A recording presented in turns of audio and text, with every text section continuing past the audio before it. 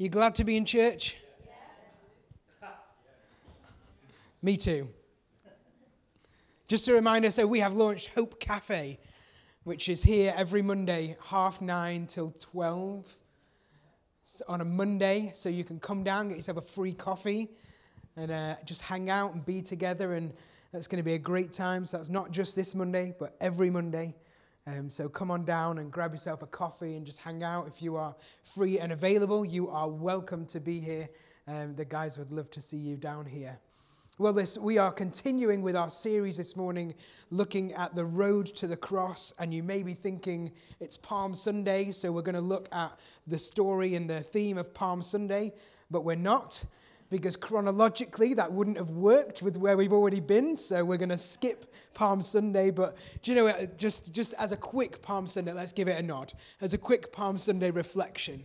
So on the Palm Sunday, which we celebrate as Jesus entered into the town riding on a donkey, as we know, and people laid down palm leaves and they laid down their coats and they were singing Hosanna like we've been singing this morning, celebrating their king.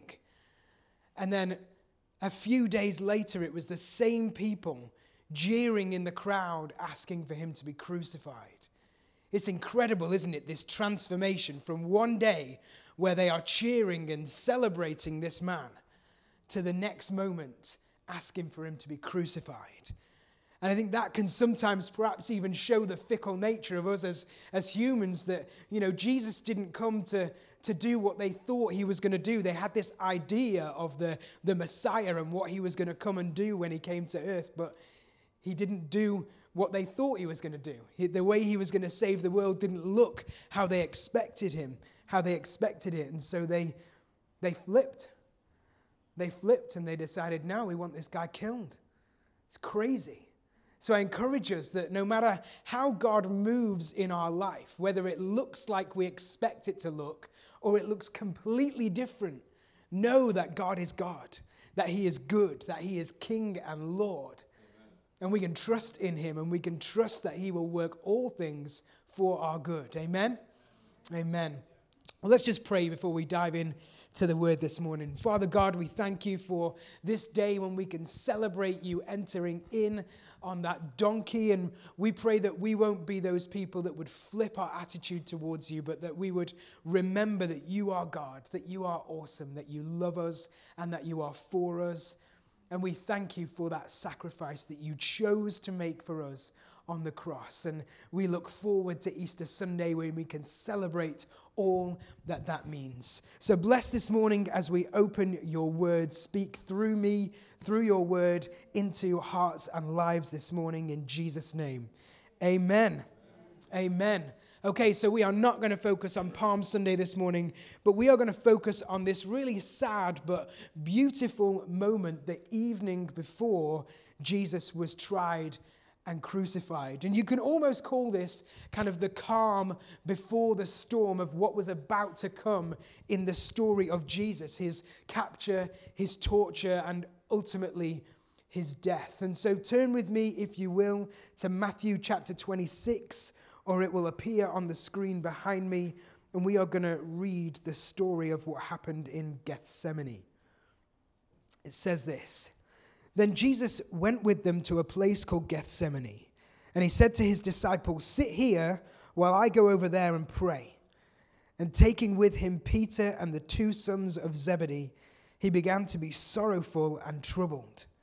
And then he said to them, "My soul is very sorrowful, even to death. Remain here and watch with me." And going a little further, he fell on his face and prayed, saying, "My Father, if it be possible, let this cup pass from me. Nevertheless, not as I will, but as you will." And he came to the disciples and he found them sleeping, and he said to Peter, "So could you not watch with me even 1 hour?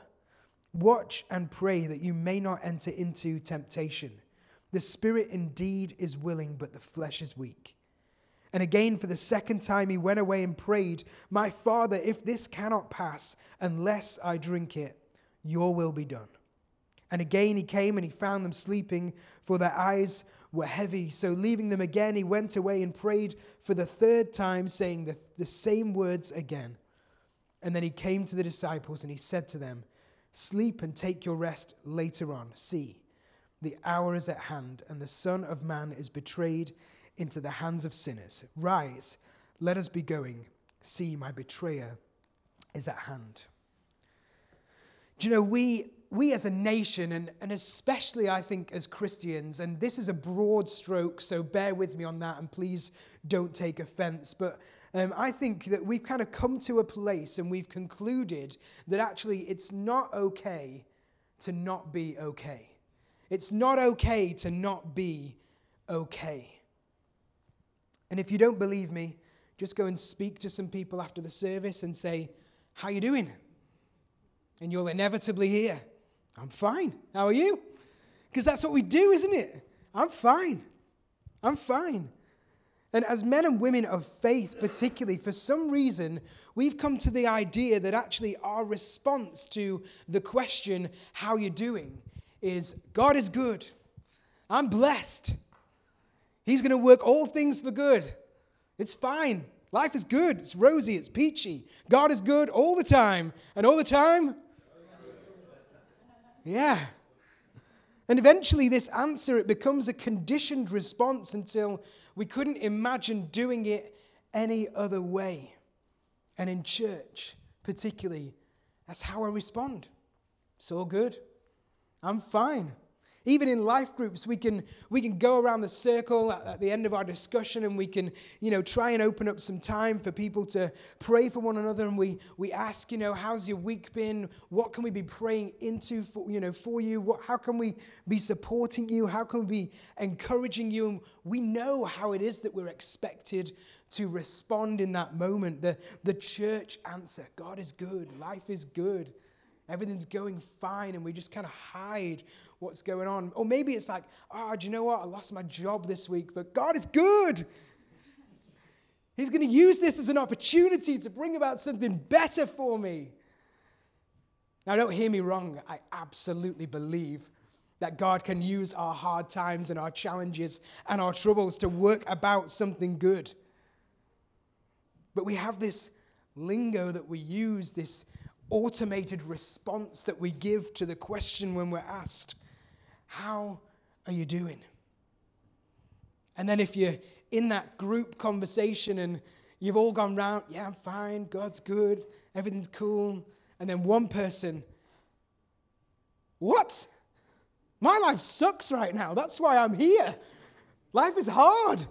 Let's pray for each other. I am not okay." And then we just kind of get a bit uncomfortable and we're like, why is this person opening up? Why are they being honest? Don't they know how it is that we are supposed to respond in this situation? You keep your feelings to yourself. But this attitude, this culture, and I'm not just talking about this church, I'm talking about the church, is that actually I think there are a number of reasons why we've been conditioned to respond to that question like this. Why it is that we feel we can't admit to how we really feel. And the first is that we know that Jesus has saved us. That's true, isn't it? We know that God has saved us from our sins because he died on a cross and he loves us and he is for us. And we get to spend eternity with him in heaven. And that is amazing. And so, I can't complain. I can't admit that anything's wrong with me. I can't admit that maybe I feel a bit rubbish because I have been saved by God through his death and resurrection. Again, don't hear me wrong. That is true. But that doesn't mean that we can't feel down. And another reason is that we compare our feelings and our situations to other people's. And so we might be feeling miserable. Oh, do you know what? I didn't get this promotion that I was going for this week. I put in the work, I did the presentation, but I didn't get the promotion. But I better not complain about it because there are people in church who don't even have a job. Or I put in an application for that dream house that I've always wanted. It was the house that ticked all of the boxes on our wish list, but it wasn't accepted. And so I'm feeling a little bit hurt and a little bit down right now in this moment, but I better not bring that request to anyone in church because, there are people that are renting. There are people in this world who don't even have a house. And so how can I feel bad? How can I feel miserable or sad or a little bit depressed because my dream house wasn't given to me? And so we need to get some perspective, or that's how we feel. I need to just get a bit of perspective on my situation because my situation is never as bad as someone else's. And do you know that's true for everyone? You can look at that person who you're comparing life to, and then they can be going through something, and they're thinking that actually they can't complain because there's someone else who's going through it even worse. And so when we share these kind of things, we get a response back from people that's like, you just need to get some perspective, man. You can't bring those complaints in here because there are people worse off than you. And so we make a mental note, okay, that is not how to respond when I'm asked how I feel. And so we push it down, and we push it down, and we keep it to ourselves. But we need a culture shift.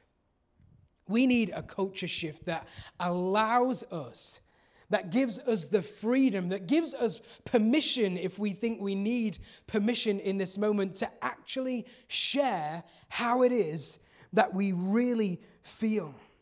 Even when our situation isn't as bad as someone else's. Because someone else's hardship doesn't impact how much your pain hurts you. And there's one phrase, probably worse than any other phrase, that shames people into silence. And it's this: at least. Anyone been given an at least phrase? And so you're like, this has happened to me. Oh, well, at least you have a home. At least you have a job. Oh, you've been through that situation. Well, at least it wasn't as bad as my week. At least. Well, yeah, that's probably true, but right now I am hurting. Right now I am in pain. And so don't belittle my feelings because someone else is worse off.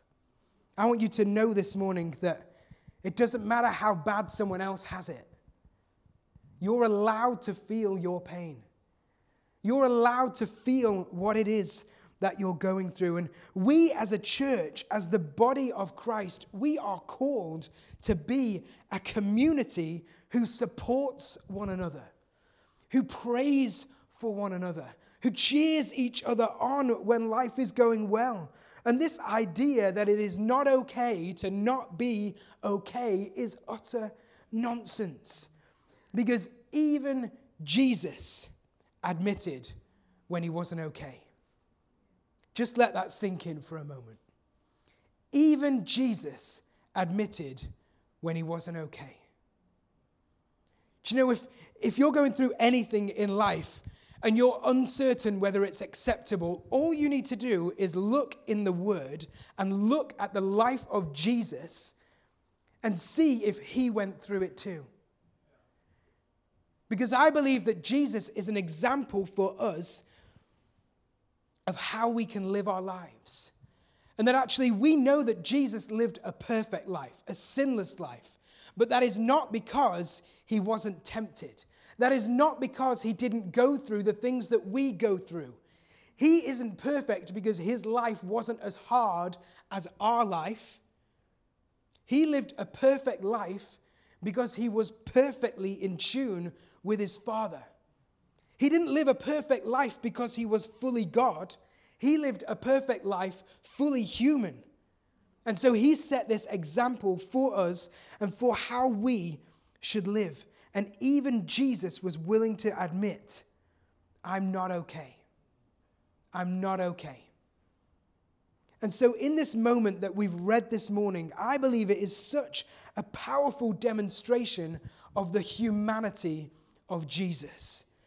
And that's sometimes something that we can struggle with because we have to wrestle with this truth that Jesus was both fully God, and we can see that through the words in his life, through the words in the gospel, through the miracles that he performed, through the words that he spoke. We can see and know that he was fully God, but he was also fully human.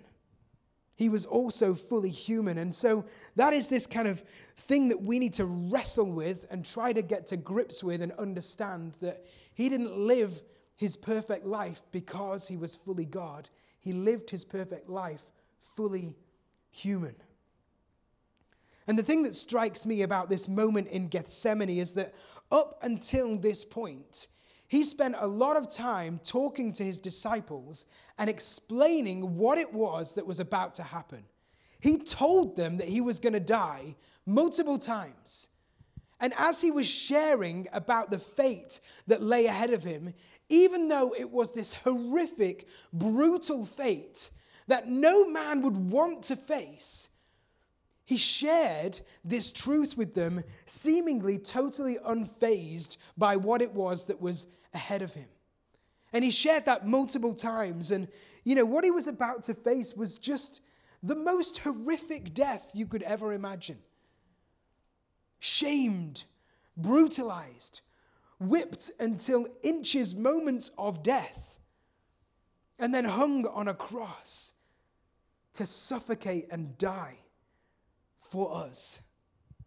He was about to face this horrific thing, and no one in their right mind, knowing that that was ahead of them, would approach it without some element of fear and worry and concern. And Jesus is fully human. And so he too approached this. Even though before this moment in Gethsemane, it seemed like he wasn't fazed, it seemed like he was almost fine with what it was he was about to go through, in this moment we see him fully human, on his knees, pleading with his Father, I'm not okay. I'm not okay. And so these words that he spoke to his friends before he went to pray, they shine a light on his humanity. They shine a light on the emotion that he was going through these few hours before his death. In verse 37, he began to be sorrowful and troubled. And then he said to them, my soul is very sorrowful, even to death. Even to death. The Passion Translation says, an intense feeling of great sorrow plunged his soul into agony. And he said to them, my heart is overwhelmed and crushed with grief. It feels as though I'm dying. These are the words that Jesus spoke to his closest friends. And the terms used in the original language there, they speak of extraordinary emotion and expression, and just describing like the deepest feelings anyone could ever feel. He was going through some real pain here. He was really struggling. This isn't some kind of pretense. This isn't something to make us feel good when we go through stuff. He's really hurting in this moment. He's really feeling what it is that is about to come. And yet, for some reason, we've created this stigma around sadness, especially amongst Christians, I think. And that might be a broad stroke, but I think it's true. That we've created this idea that we can't be sad, or we can't be depressed, or we can't feel anxious because we have victory in Christ. And we do have victory in Christ. That's absolutely true. But here, in this moment, we see Jesus give into the weight of his grief. Do you know, if we deny our sadness, if we suppress that emotion, we're denying a part of our humanity that Jesus himself embraced. He didn't push it down. He didn't put on a mask and say, I'm fine. He allowed his feelings and his emotions to be expressed and to be shared through his words to his closest friends. And so after this confession of intense emotion, Jesus leaves his friends to go in a bit further to the garden to pray by himself. And so as we're reading that story with fresh eyes and not knowing what was about to come, we hear that Jesus is feeling really down and he's really struggling, but he's going to go in to pray on his own. What kind of prayer do we imagine that Jesus might pray in that moment if we didn't know what was going to happen? Maybe we would think he was going to say, "Thank you, Father, for this awesome privilege that lies ahead of me. Thank you, Father." Or maybe we would think he would pray, "I know that I can handle whatever is coming because I have you." And both of those things are true. But they are not the words that he chose to pray. Instead, what we see is Jesus uttering words that in this moment, if we were Jesus, these are kind of words that we might pray. "My Father, if it is possible, let this cup pass from me. Find another way if that is okay, if that is possible. If anything else can do the thing that we are here to do, if there is any other opportunity, possibility, any other path that we can take other than me getting brutalized and shamed and dying on a cross, please can we do that?" That's the prayer that we see Jesus praying, and perhaps it makes us a bit uncomfortable because now we're seeing Jesus fully human. I think it's incredible because he's not looking at his destiny through God-tinted glasses. He's looking at it fully human. His prayer isn't, "God, get me through this." It's, "God, get me out of this. I'm Jesus, get me out of here." But before stating his concern, before even expressing this desire that his Father would find another option, I love this. He grounds himself, he anchors himself in God's unconditional love. If we look at this prayer and we break it down, before he pleads for another option, he grounds himself in God's love. He says, "My Father." In Mark's gospel, it reads, "Abba, Father." He's not only acknowledging the power of God, but he's also expressing a humble admiration for his Father. And actually what we're seeing when we read those words, "Abba, Father," is that he's making almost an intimate request of his heavenly dad. There's kind of this moment where it's a parallel between you are King of Kings and Lord of Lords, but you're also my dad. And so I'm coming to you knowing how much you love me, knowing how much you care for me, knowing how much you are there for me. My Father, Abba, Father. In Luke's telling of this story, he adds this detail.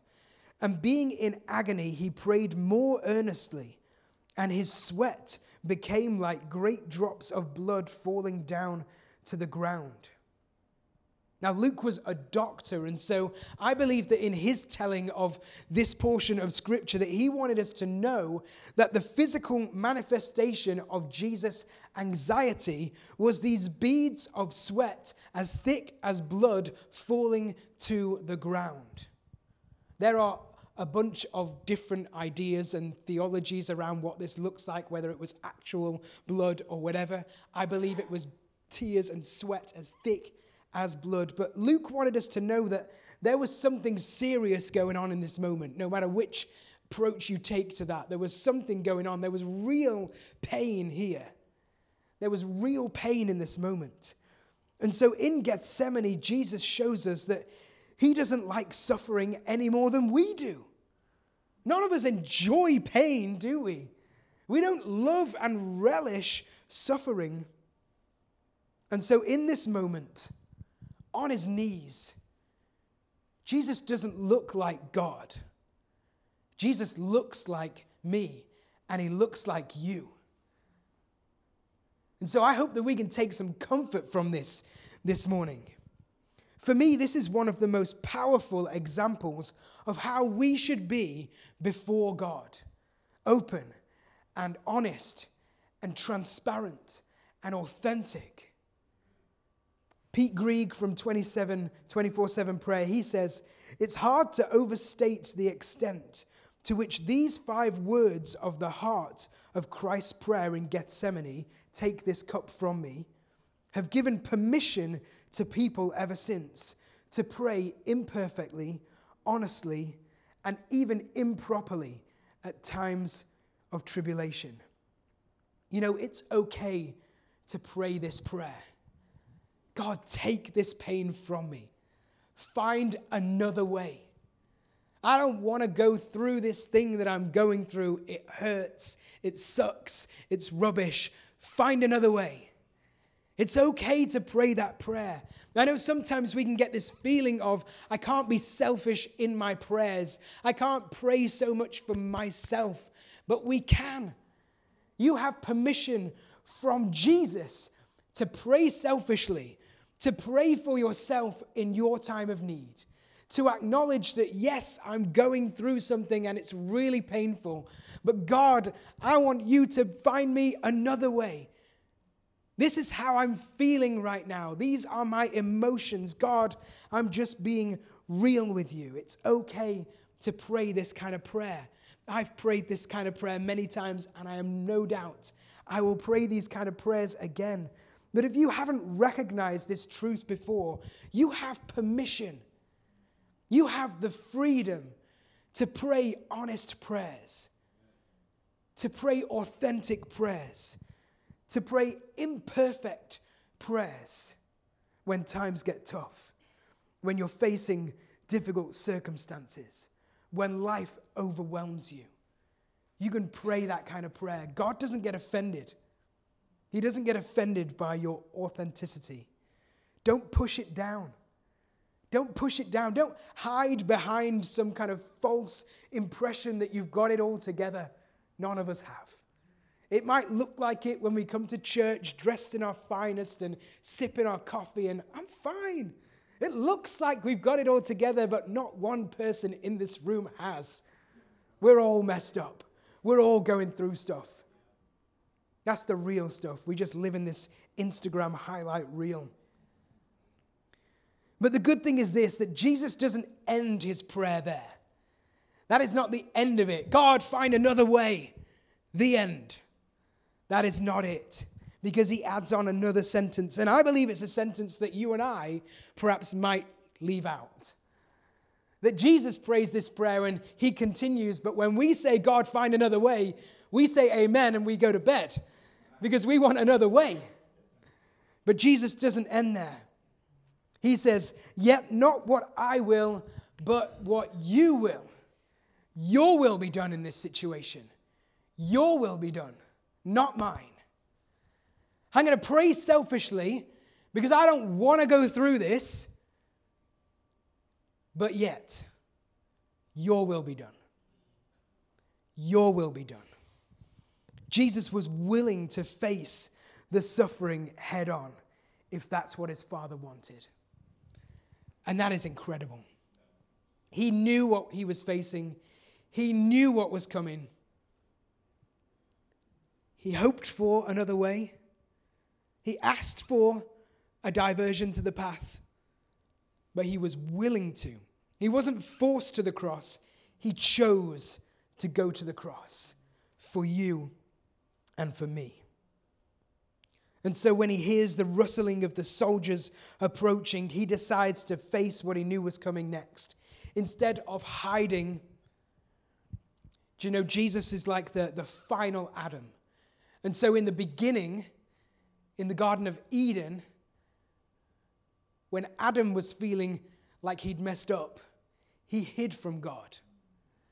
But in this garden, the final Adam sought God. He didn't hide from God.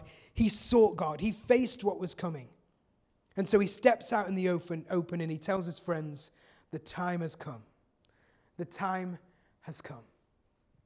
You know, I used to think that the lesson of Gethsemane was to be like Jesus and to face our suffering bravely. Paul tells us, doesn't he, that we should rejoice in times of tribulation, that we should celebrate our struggles.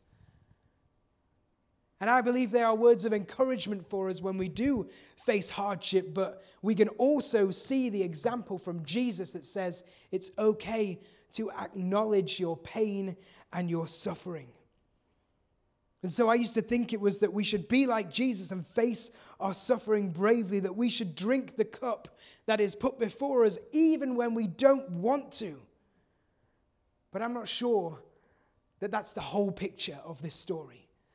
I'm not sure that's everything that we are supposed to learn, because between his prayers in Gethsemane, Jesus went back to the spot where he'd left his friends. And I don't know, he brought his friends along with him, didn't he? He chose the extra 3 and he said, come with me as we go a little bit deeper into the garden so we can pray together. And he returns after praying one-on-one with his Father, I believe, to find some encouragement, to find some support, which is what we would do and expect and hope from our friends.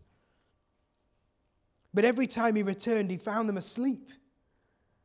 And he says to Peter, so you could not watch with me for even 1 hour.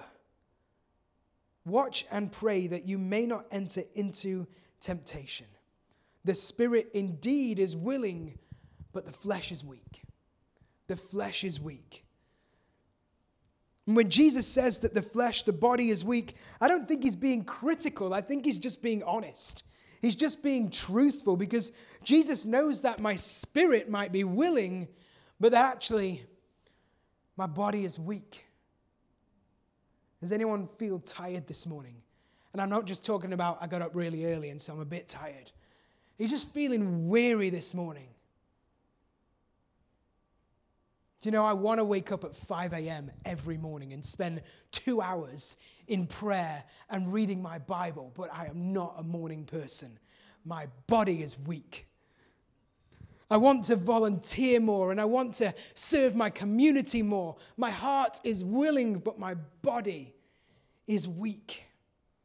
I want to face the trials and the suffering that come into my path, just as Jesus did, with maturity and with boldness and with patience. My heart is willing, but my body is oh so weak. I want to drink that bitter cup of suffering as Jesus did, but I just can't bring myself to do it because I'm weak. Because I'm weak.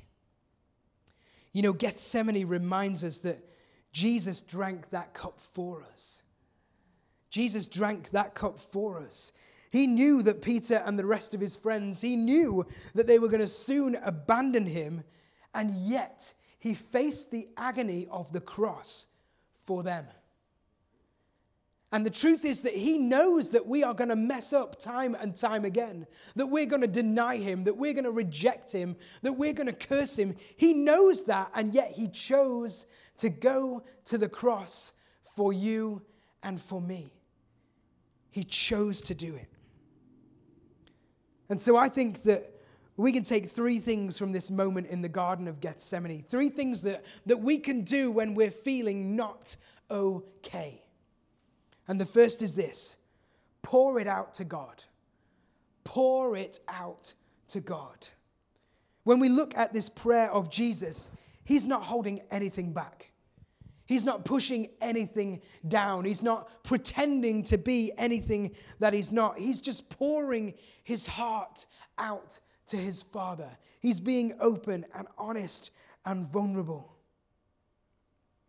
You know, when you're struggling, when you're facing issues in your life, please don't try to lock it away and push it down and pretend it's not there. Because who knows that is not helpful in life? That at some point you can press it down and press it down and press it down, but it's going to come to the surface and it'll explode.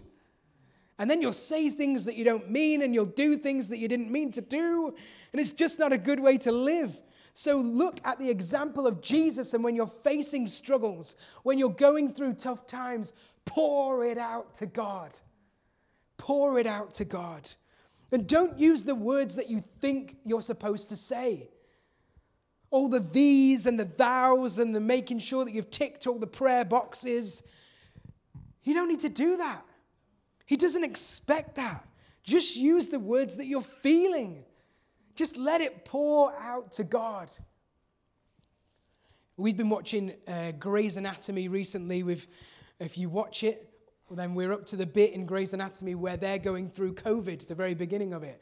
It's really miserable to return to the beginning of COVID, but we're watching it anyway. We're suffering through it.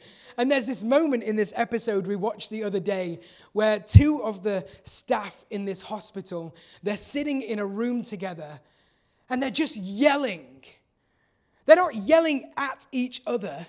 They're just going through the hell that is working in the hospital, seeing all these people dying, and they're just really feeling so rubbish that instead of pushing it down, they're just yelling, "This is rubbish, I hate this is not okay." And the one of them's doing this, and she says to the other one, "Just yell, it'll make you feel better." And so she starts yelling, "I hate this is rubbish, I don't want to see any more people die." Oh, I do feel a bit better. I do feel it. And it's not like formal. We're not going through the motions. We're not saying the things that we feel like we should say. We're just pouring it out to God in whatever form it comes out in. He won't take offense. He won't get upset that you forgot to say, "Our Father in heaven," or that you forgot to say amen at the end. It doesn't matter. It doesn't matter. Just pour it out to God. Number 2, persevere. 3 times Jesus went back further on from his friends to pray to God, to pray the same prayer to God. Please find another way. I don't want to go through this. This does not sound pleasant. Please make there be another way. But if not, your will be done. 3 times he prayed that prayer, round after round of fervent, persistent prayer.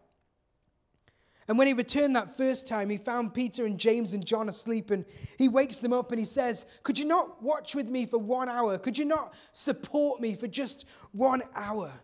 And I imagine in that moment that he probably felt hurt and he probably felt let down by them because he'd invited them with him to support him and to encourage him. And they couldn't even stay awake because their bodies were weak. And he goes again to pray the same prayer to his Father. "My Father, if this cannot pass unless I drink it, your will be done." And he returns again. And they're asleep again. But this time he doesn't wake them up. He's feeling a little bit more hurt. He's feeling a little bit more let down. But now I imagine he's just feeling really alone in his pain. And yet he goes again to pray. He goes a 3rd time to get on his knees before his Father and pray the same words again. He just keeps on going. He keeps on praying. He keeps on seeking God. We need to pour it out to God. We need to persevere in our prayers. And thirdly, we need to ask our friends to help.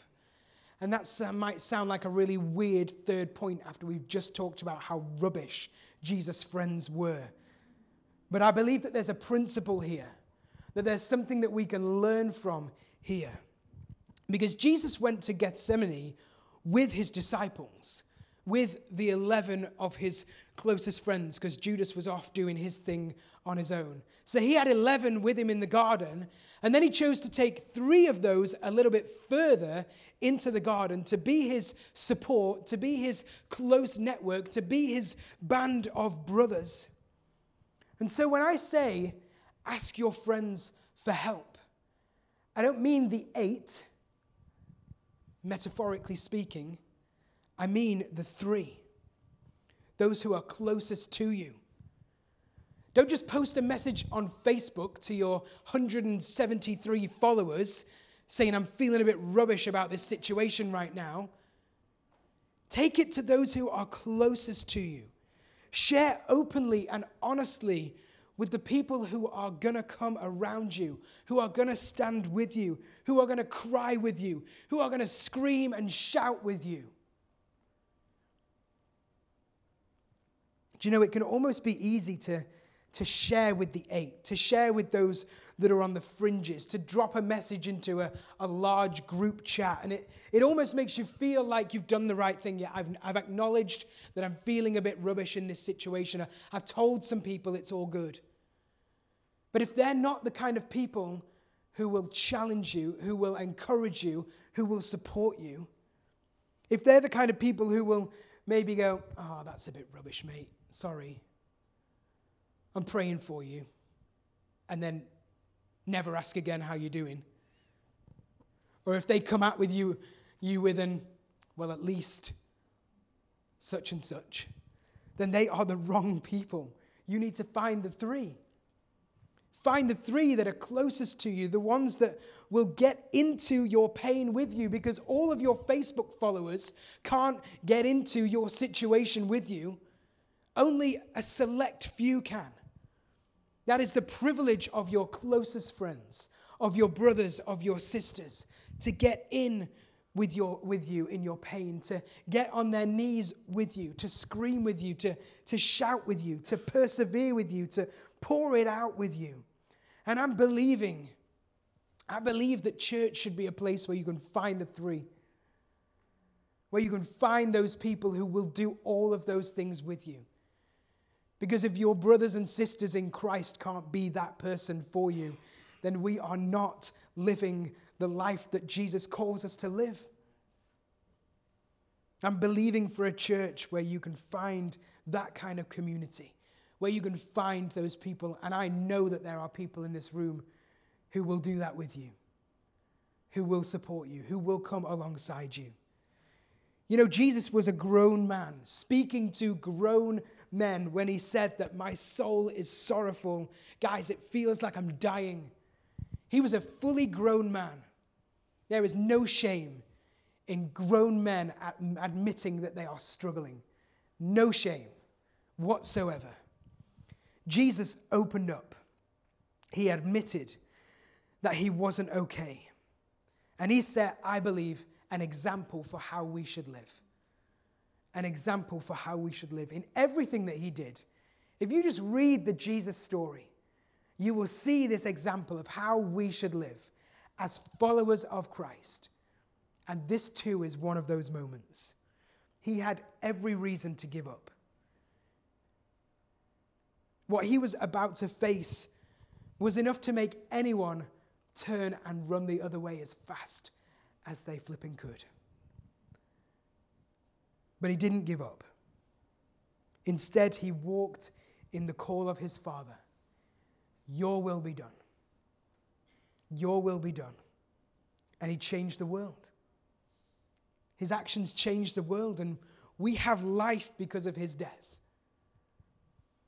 And so maybe you're sitting there and you're thinking, well, that's okay because he's Jesus. I'm not Jesus. He was able to do that because he is Jesus. But the Bible says, if the same Spirit who raised Jesus from the dead also lives in you, he will give life to your bodies. Greater is he that is in me than he that is in the world. We have the same Spirit within us that Jesus had. So there's no use saying, I'm not Jesus, I can't do it, because Jesus was fully human. He was fully God, yes, but he was also fully human. And so we can do that too. We can have that strength too. We can push through and persevere as well, because the same Spirit lives in us when we accept him as our Lord and Savior. When we seek his forgiveness and invite him into our lives, the same Spirit is within us. We are not Jesus, but his Spirit lives in us. The same Jesus that was not okay in this moment but walked on anyway is the same Jesus that is walking with you, that is working with you in every moment of your life. And so I want to encourage you this morning to give you permission, if you think that you need it, to not be okay. It is okay to not be okay. And we're here for you. If you need support, if you don't have that 3 and you need someone to pour it out with, come and speak to me. Come and speak to Ruth. Come and speak to our leaders, your life group leaders. We are here for you. We want to stand with you. We want to cry with you. We want to scream and shout with you. We want to pour it out and persevere with you. Amen? Let's pray.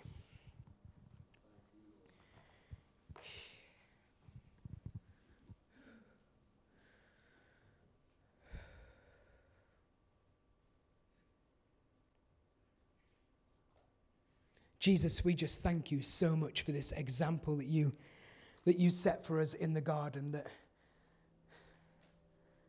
this example that gave us permission to feel all of our feelings, that allows us to acknowledge when we're going through really rubbish situations, to not push it down, to not pretend, to not hide, but to pour it out to our Heavenly Father. And so, God, I pray for everyone here this morning that's facing challenges and struggles and things that are just beating them down to feeling broken, that, God, you would draw close to them, that you would draw around them brothers and sisters in Christ that will stand with them in their pain, that will not gloss over what's going on, that will not at least them, that will not shame them into silence, but that will get down with them and hold their hands and weep with them and seek your face into this situation. God, we pray for more people like that.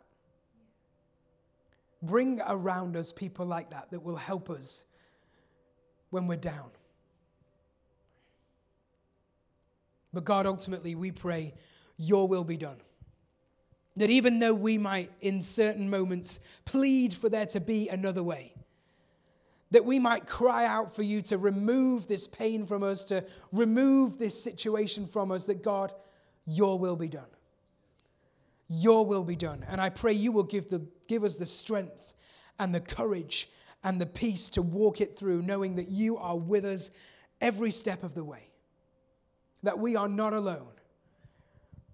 That you don't just encourage us and send us off into the valley, but that you walk with us every step of the way. So we thank you. We thank you in Jesus' mighty name. Amen.